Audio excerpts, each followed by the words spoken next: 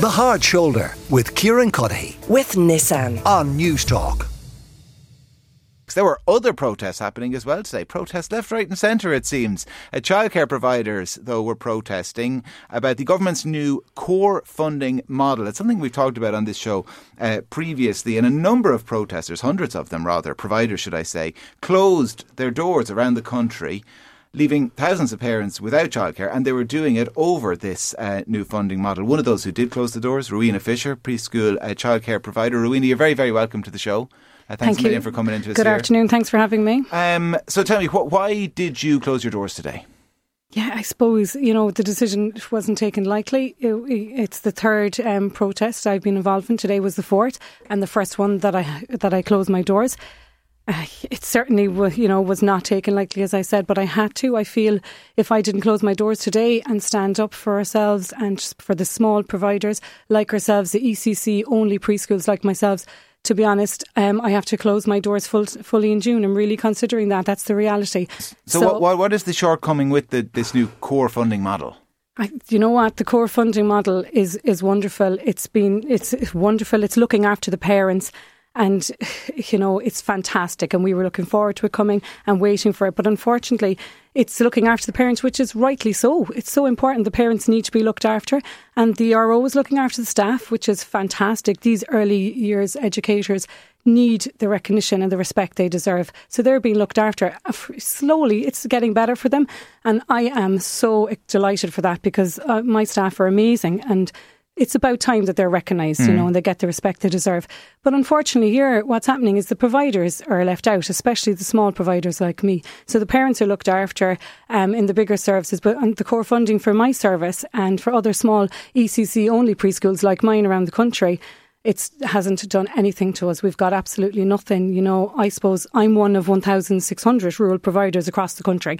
So approximately providing 7,000 jobs. Yeah. The jobs, these jobs and these services are in jeopardy. They're in jeopardy of closing due to the lack of funding. It's been 2018 was the last time the ECCE capitation was raised, and that was raised to €69 per child. Now, with the rise in inflation has risen now by 9.1%. Yeah. It's just... So you've got a situation whereby the scheme has been tweaked and expanded so that it is more affordable for parents, but the amount that you're getting per child hasn't changed in years. That's the problem. Absolutely. That's the reality. It hasn't changed, and we're asking the department to raise the ECCE capitation to €76 per child. That is €7 per child per week. And that would make small businesses, small preschools like mine, it would make us slightly more viable. Certainly not profitable, but viable. And that's what we're asking for.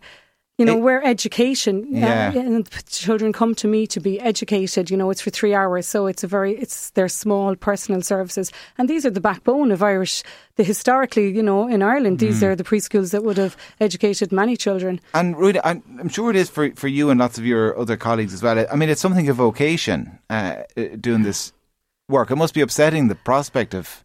It's heartbreaking. It really is heartbreaking.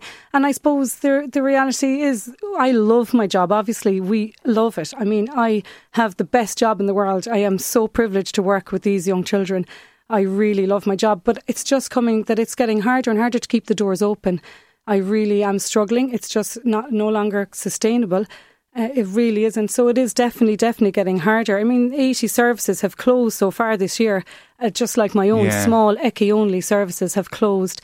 And there's more. There's definitely more going to follow if we don't get this higher capitation, I mean, the lack of recognition for the administrative overload alone it really is. It's total lack of respect. And it's just, I don't know. We're very disappointed to hear the Minister talk to us about services inconveniencing parents and children today. We are more disappointed than anybody. We didn't want to close our doors today. We're very disappointed.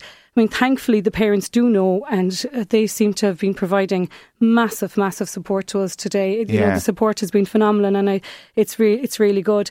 And thankfully they know, I suppose, that all we want to do is provide high quality earlier services for the children in our care. And if nothing has changed, if the government are kind of deaf to your pleas, the future, I guess, is that lots of the smaller operators like yourself, they disappear, and really the market then is only sustainable for the big operators, and they really only operate with a big population base, I assume. Absolutely, you're right. Yeah, it is, and I suppose that's what we feel, that we're the ECCE only, or the small preschools, the small homely environments are being pushed out now. You know, the 3 hours is not enough. Maybe that's what the government are saying.